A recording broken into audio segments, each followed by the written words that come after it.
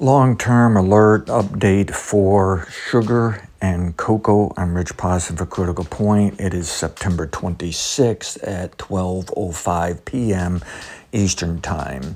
I am calling as of this month long-term LT1, 2, and 3 tops in place. So this may be the most significant highest price for the rest of the decade. But I'm thinking later this decade, we may see some surprises here in commodities and maybe even an uptick in inflation as the economy does better to much better than now. But I think before we get to that point, there ought to be some consolidation in commodities. And I think I'll stay with the plan of lower into late 24 to sometime late 2025. Thereby targeting 2025 to back off on inflation, but also the commodities in a sense of a portion of inflation, which means probably going to see some improving supplies and better balance towards demand, plus a demand side that's going to get tired of paying too high prices, and it goes beyond commodities. It's all the way to the consumer that people are understanding. We're just simply paying too much in stores. Some of these businesses are making too much money. At any rate, on the micro side, I can be wrong on sugar and cocoa. The model can be wrong. We may be trying for long-term tops right into the end of the year to early next. But we have to consider, I think, chance that this pullback late this month is significant enough in sugar and cocoa.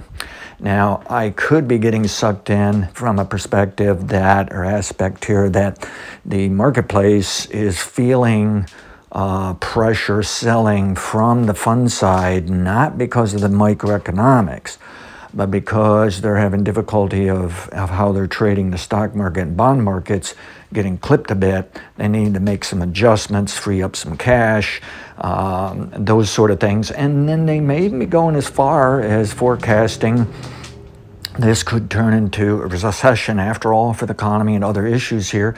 And so they're just taking a break. Well, that stuff can blow over very soon. I think the financial markets are flat out irrational here right now, specifically the stock market.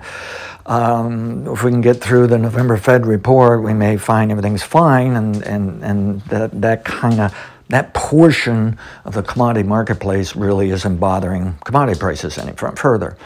You can argue the sugar market is still up. All it's done is back off the high. It raced a little too high, too fast. Yes, it hit some of the long-term upside objectives it got there. But at the same time, I can just see that I can make some adjustments back to December 2022 in terms of their timing relative to fundamental and technical information, money flow, and whatnot. And in other words, a revision that can show that this current top, instead of being a level 2, is a level 1. If it is a level 2, the sugar market is probably going to be higher going in December. And you can do this for cocoa as well. But if it's actually a level 1, then it's in our time frame now and early next year when a level 1 will likely coincide, if not trigger, these larger long-term type tops and put an end to the bull market. Okay. Now I took a shot at it back in June and said long-term bear market until violated. It was violated. I showed what to think of in terms of higher still. Did get a pullback, and so bottom line is I'm just going to go ahead and make the call that, we may have to throw some darts yet again. And I think I did the same thing in cocoa, but I was a little less confident of it back then, if I recall correctly. But I'm feeling a little more comfortable that we may be looking at long-term tops here for sugar and cocoa.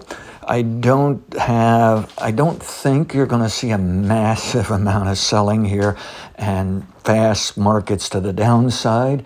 This could be a slow rolling over topping trading range process yet.